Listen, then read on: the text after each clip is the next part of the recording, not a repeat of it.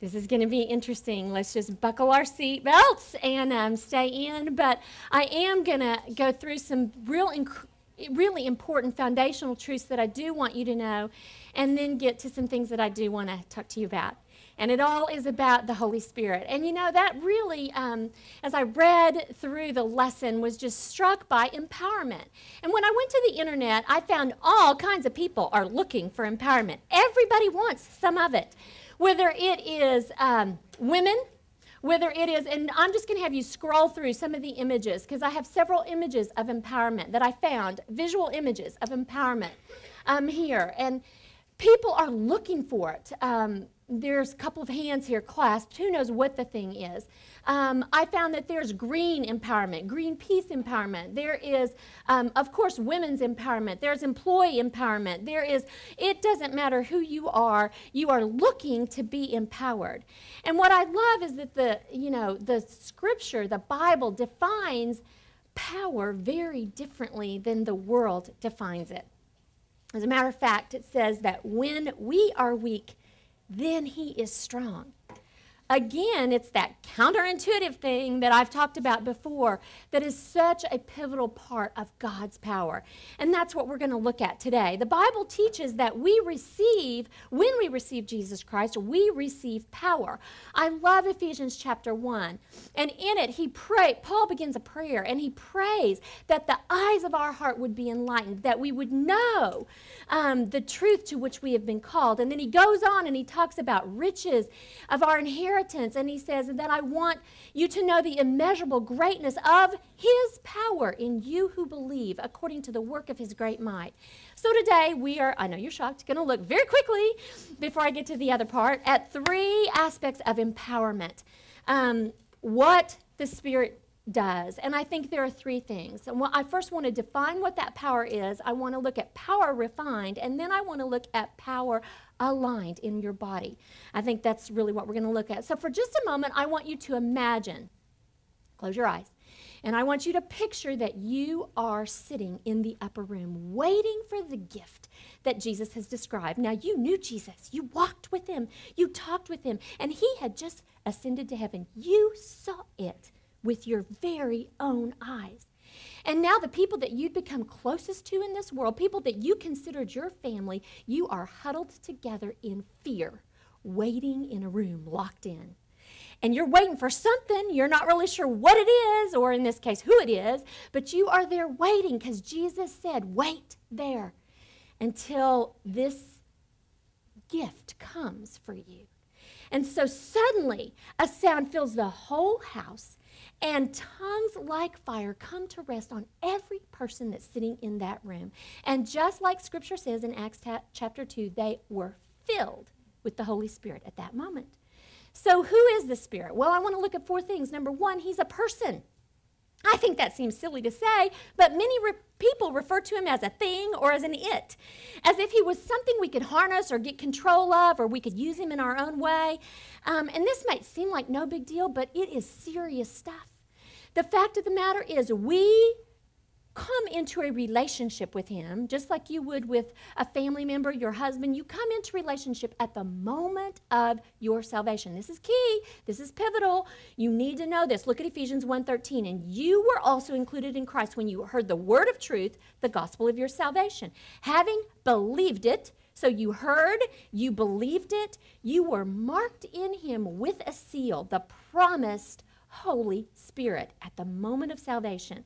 And again, this is a point many believers are confused upon. They think they need a second filling. Okay, well, that thing of filling up intimates that you are empty. You're not empty. You have everything you need in Christ Jesus. If you're sitting in here and you know him as Lord, you got all you need. You don't need to be filled up. It's not, I love in the lesson how it said, it's not a matter of you needing more of him. It's him needing all of you. He's there. The issue is not that you need more of him. The issue is you need to let him have all of you. So then the second thing I think about him is he's self-existent. And what does that mean? Nothing more than he is. Not he was or he will be. He is. He has always been there. There's never a time when he wasn't there. And that's the whole problem with Origen, because Origen begs the question that there's a beginning and an end. And you see, with the Trinity, there's no such thing. There was no beginning, there's no end. And I love how we can actually look to creation in the book of Genesis and see he was there. He was an agent of creation. In the beginning, God created the heavens and the earth was formless and empty, and darkness was over the earth, the surface of the deep, and the Spirit of God hovered over the deep. Isn't that beautiful? And then we need to know that he's omnipotent, omnipresent, and omniscient. Whoa, I can hardly even say those things. Those are some big old theological words, and basically, let's just boil it down. What that means is he is all-powerful, present everywhere. Look at Psalm 139. Where can I go from your presence? Where can I flee from your spirit? I mean, he is everywhere. In that Psalm 139, it says, if I ascend to heaven, you're there. If I go to Sheol, you are there. If I go in the uttermost parts of the sea, even there your hand will lead me and your right hand will guide me. You can't get away from him. We've talked about that before, so he's everywhere. I don't really understand all of this because I'm finite and he's not. But what I do know is that even if I don't understand it, I should let that truth lead me to praise him for who he is. And then the last thing I think is we need to understand he's eternal and he's holy. And you read about this in your lesson. He's not just some flighty, whimsical spirit that comes and goes like the wind. And that's kind of that old church image of the Holy Ghost. Well, I mean, he sounds like the spirit thing, and it is a spirit thing, but it's not that kind of a spirit thing. And so, it's just, that's not what he is. He is an eternal being. He has no physical limitations. He has no weaknesses, and he's not bound by time or space. John 14:16, I ask the Father, and he will give you a counselor to be with you forever. And because he's holy and dwells in us, if you believe in his Son, Jesus Christ, as your Savior, then your body is a sanctuary for him. Now, some of us don't like our body. Matter of fact, we think it's the agent of sin. I mean, it's the reason. It's the sin thing. I mean, we just think that, and we're all hung up about our body, but instead, we should get the view that the Spirit of God precisely has chosen your body to dwell in. Just think about that for a minute, would you? I mean, just pause and think about that. It is so amazing to me to think that the Spirit of God is in me and that he hovers over me. Think of the little mother hen. He hovers over me just like he did over the waters of the deep at creation. That's who he is, and that is what he does. Well, I don't know about you, but remember that ragtag group of disciples in the upper room? Yeah. The same ones who said that they would follow Jesus no matter where he went. And the minute he was arrested, they scattered and went everywhere. Well, these are the ones that were sitting there with no idea how to proceed, fearful, frightened. Oh my goodness, what are we doing here? And when the Holy Spirit came, these timid and confused people, men and women, were never the same. They became bold and inspired. It tells us that very day, as Peter preached, 3,000 came to believe this message and the truth of it. Don't you want some of that? I mean, I do. I want some of that in my lives, and the key is I've got to avail myself to it every single day. And that's power refined. So if that's who the Spirit is, then what does he do? And as I thought about this, I thought, well, I love that definition of refinement. Refine. What is it? Because I think that's what the Holy Spirit does. To reduce to a fine, unmixed, or pure state, to free from impurity, to free from dross or alloy, to separate from extraneous matter, to purify as to refine gold or silver, to refine iron, wine, or sugar. So picture a refinery for me with just a moment and envision these substances, whatever they are, going through a whole lot to get to the good stuff. To get down to the good stuff. We got to go through a lot, whether it's heat, whether it's being fired up, whether it's whatever it is. And when I think of that in relation to the Holy Spirit, it really begins to make some sense to me. Okay, ultimately, he's in the business of refining me, and guess what? It's gonna be messy. Just get prepared. because that's part of the process. And he does it in so many ways, and so do not take my list to be extensive because it's not, but I want to give you 6 quick ways from our lesson that we looked at that I think he does it and kind of blow him out. I think the first thing he does is he prays for us as part of refinement. I don't know about you, but I find the thought of the Holy Spirit praying and interceding for me to be extremely comforting. Many times in my life, I haven't known what to pray, or for myself or for others, and sometimes I just flat out pray stupid things like, oh, God, help me do well in this tennis match. I mean, good night. Who cares, for crying out loud? It doesn't make any difference. In any event, we may not know exactly how we should pray or what we should do, but he does. We can have confidence that the Holy Spirit who knows us, who lives in here, inside of you, that he wants the will of God for you far more than you want it for yourself. And he is interceding, going before the throne of the Father for you. Is that not awesome? Romans 8:27, he who searches hearts knows what is in the mind of the Spirit, because the Spirit intercedes for the saints according to the will of God. And then he purifies us. I think this happens before we initially enter into a right relationship with God through Jesus Christ. And then it happens ongoing throughout our life's journey, because we are hopefully sinning less, but none of us sitting here is sinless. I know it. So I can be assured of that fact. But what I do know is that he is in the process of purifying it. He will help set us free from the sins that so easily entangle us, the ones we can't get rid of, the hurts, habits, and hang-ups we've all become very familiar with through our wonderful CR program. And then he provides teaching. And he helps us remember things. Now, the older I get, because I'm in my 50s, and some of you I know really well, and I look at you and I'm like, hi, and I'm just standing there like, I know her really, really well, and I can't think of her name. I just can't remember things. I mean, what is the deal with that? I don't know, but I love it. I love that the Holy Spirit will help me. And you know, he really helps me remember, maybe not your name, but he helps me remember the things that I need to know, and he teaches me.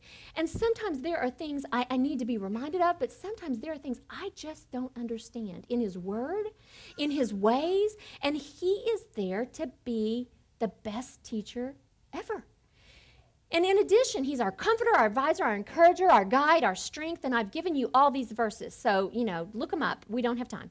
And then he prompts us to speak, and he prompts us to witness. And you got to know that there are times when we get ourselves in, or when we didn't necessarily even get ourselves into, but when we find ourselves in precarious situations, when we need to step up and bear witness to truth. Maybe it's the truth, or maybe it's truth, period, flat out. There you go. And you know what? He is the one who can enable us to do so. It can be so easy to get confused and to think that we need to be bolder for him and what we say and what we do. And you know what? I really don't think that's it at all. And matter of fact, what we need to do is get out of the way and let him lead us. Then we won't say the wrong thing. I think when I think I need to be bold, I'm just about to maybe say something I shouldn't say. And so I need to back off the boldness a little bit. And I need to instead be timid, or not timid, that's the wrong word. I need to be a follower. I need to be led. I need to go, God, what do you want me to say here? Because I can feel my heart, and it's just doing this, and I'm thinking I need to say something, and I need to be bold, and what is it? And listen. What's he calling you to say? And just do that. And then he continues throughout our lives to draw us as believers closer and closer to him. And when there's been movement, it's not him that moved. He's in here. He didn't move. It's us that kind of draws away, and he woos, just like a great lover, to come back into relationship with me. And then he presents us as his children. This is so beautiful. It is through his Spirit that he brings us into adoption. And I love that here at Watermark we have so many families who are living out adoption, living examples of this, because it's a beautiful part of the picture of what God does and what the Holy Spirit does. And this is way better relationship than one that's based on performance. And many of us grew up in homes where we had to perform a certain way, or where we were fearful and we were bound by fear, or where we have been bound by slavery, whether to sin or whatever. And this is a relationship that supersedes all of those. The Spirit, you can rest assured, brings you life and he brings you freedom. And this is a great message for the world that is dying and that needs the hope that Jesus Christ brings through his Spirit. And then lastly, he passes out gifts. They're commonly called spiritual gifts. We've talked about them. You know that we got a little form where you can fill it out and find that they're unique and their purpose is for building up the body, and that each of us has something to offer the body because of what the Spirit has done in us. It's a beautiful thing. And then the last thing that he does again is he aligns us. Since God has given us everything we need for life and for godliness, then we've just got to learn to live empowered by what we've already got. As I've said before, this is so counterintuitive. It's not at all like you think it should be or the way it should be. And again, what it is when I am weak, then you are strong. When I look like a fool, there is wisdom that is found. I don't get that. It doesn't make any sense to my brain. And I'm like, but wait, I'm supposed to be this saint, right? I mean, you called us into sainthood, and he did, and he's taken us there. But baby, we've all got stuff. And you know what? We got to deal with that. And the quicker and sooner we are real with that, the deeper we're going to come and the more unleashed his power is going to be in us. I'm certain of it. So what then are some of the things I think that that get us out of alignment? And I just, as we talk about this concept, I couldn't help but think about a car. I know this is so silly, but cars get out of alignment. Now, all cars have tires, and whether they are in line or not, it will affect greatly the ride. And when a car is out of alignment, it pulls to the left or it pulls to the right. If you take your hands off your car, kind of work over like this, and it just generally is a rough ride. And if you do not get your wheels back into alignment, then you wear out your tires. And when you wear out your tires, eventually you are going to have a blowout. And you know what? I think that is a great illustration for us spiritually. That when we are in lined up with God's will, when we are operating in his power, then we look different than the rest of the world. We give off a beautiful aroma. We respond to the things that happen in our life, to the stresses and strains with grace and poise, with gentleness. We're not riled by how unfair things seem to be in our life or someone else's. So what are some of the obstacles that get in our way that keep us from aligning with God? I'm only going to touch on two. And I've talked about them before. You're going to go like, would she quit beating a dead horse? But they're so prevalent, obviously, in my life that I'm going to throw them up there. And the first is comfort. Maybe you're too safe where you are today. Since Jesus called the Holy Spirit the Comforter, he said, it's better that I go away and that I leave you, the Comforter. Since he said this, then I want you to just think of a simple question. I want you to answer this question for me. Why would we need a comforter if our lives were already comfortable? You don't need a comforter if you're comfortable. You need a comforter when you are uncomfortable. Think about it. I mean, that's so simple. I was like, wow, that is so simple. But I like to stay in my box where it's neat, and I want you to look at me a certain way and think of me a certain way, and I don't want to get outside and show you all my warts and ugly spots because that's not comfortable. Well, I'm tired of that. The truth is, the more I'm in tune with God, the tougher sometimes things get in my life. So, man, if it's tough for you, be encouraged because it shows that God is in you, refining you. Here's what it says in Philippians 1:20. For it has been granted to you on behalf of Christ not only to believe in him, but also to suffer for him. And then the second thing I think that gets in the way is volume. Maybe your life is just too darn loud. We women are such great multitaskers. We can do everything. How many of us can talk on the phone, answer emails while checking our Facebook and posting on someone else's wall, along with playing Wii with our kids, all at the same time? Perhaps it is today our lack of intimacy with the Father, perhaps that lack of intimacy is actually due to the fact that we can't unplug ourselves from this technological world that we find ourselves thrust into. We can't communicate with him. We can't even hear him because we are so busy doing all these other things. In the craziness of our world, it takes tremendous effort, for me anyway, to practice listening to God, to practice the presence of God in my life. We got to do it. And I think we can do it in two ways, like Jesus. Look at Mark 1:35. Very early in the morning, while it was still dark, Jesus got up, left the house, and went off to a solitary place where he prayed. How long since you've done that? Be still, Psalm 46:10, and know that I am God. So if these are things that get in the way, then how do we know if he's operating like he should? What's the evidence of his Spirit at work in us? I think two things. I think we are moved by him and we are mastered by him. That's how we know. And let me just briefly talk to you about that, moved by. I want to just, again, ask you some questions. When was the last time you were kept from going somewhere or doing something or saying something? Or when you went toward or said something that you never would have said because of the Holy Spirit's direction. Okay, when were you kept from doing something, or when were you directed to do something that you didn't want to do because of the Holy Spirit's direction? Well, let me tell you, that's what happened in the early church. That's what happened in the first century church. That's what they did. Look at Paul and his companions in Acts 16.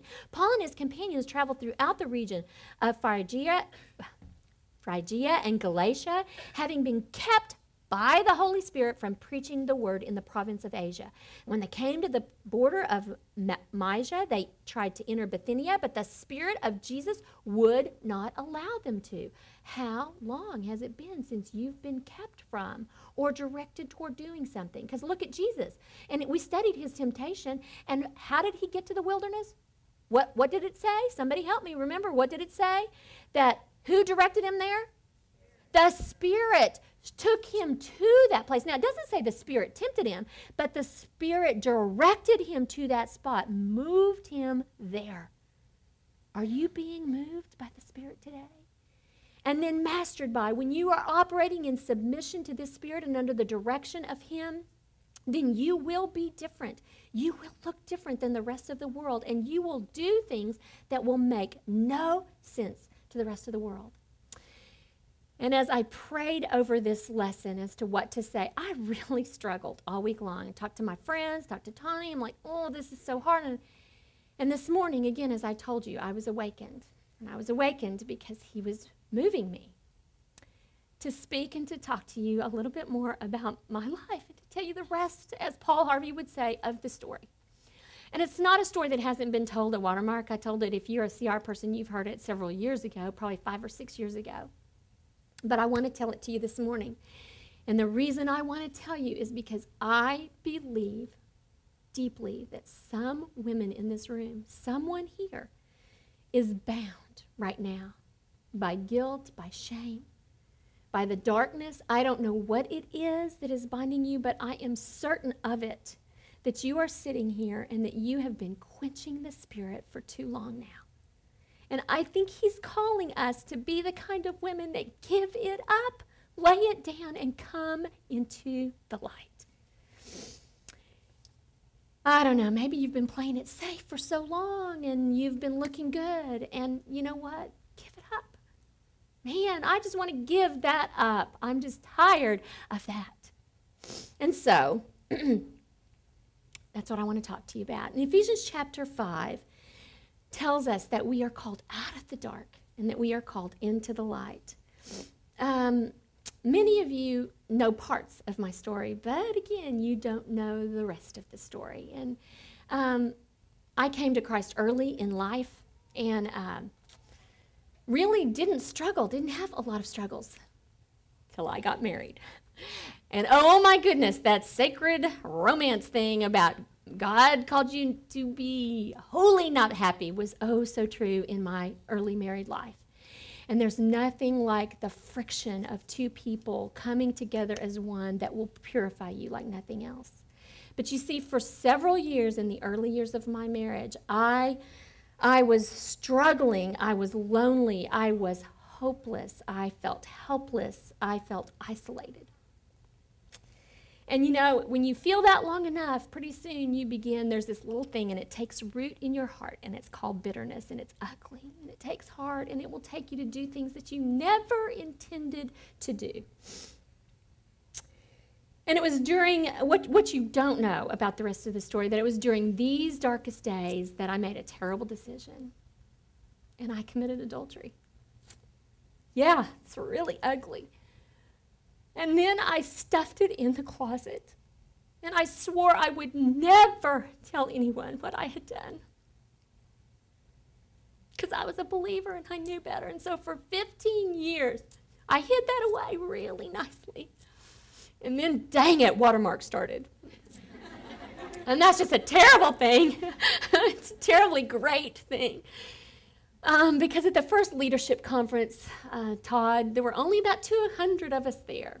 And he taught out of 1 Chronicles. And it was the sin of Achan who had hidden something away. And he said, you know what? You're leaders today, but you cannot lead this body if you have hidden something away.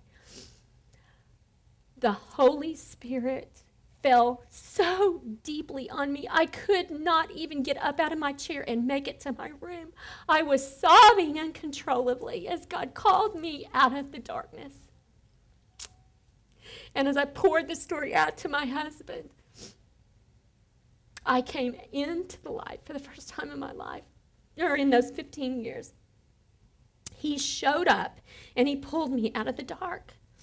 And I've gone on and I've told that story, but still, there's some of you I've never told the story to, and just again, I want to, the package to look pretty and right, and Elizabeth's package lesson, it's, man, and what I know is many of you are sitting here and you have been bound by the same thing. Guilt and shame are ugly. Ugly. I don't know what you've done. I don't know where you've been, and it doesn't matter. It doesn't matter. The Holy Spirit wants to call you out of the darkness. He wants to bring you into the light. He wants you to stand free and be loosed from whatever it is that's got its hold on you. I want you to quit caring today about what other people think more than what God thinks. And I want you to care only right now about what he thinks. And so as we close, I want you to just bow your head with me. And the beauty of it is many of you are sitting in this room, and you too were bound by something. But I know you. I know your stories, and I know you have been set free. And so as I go into this last prayer, I would love for you to stand to your feet if you have been bound by guilt and shame or anything in the dark that has held you. I would love for you as I pray to stand to your feet, and I would love for you in the quietness of your own heart to begin to pray over the women sitting around you.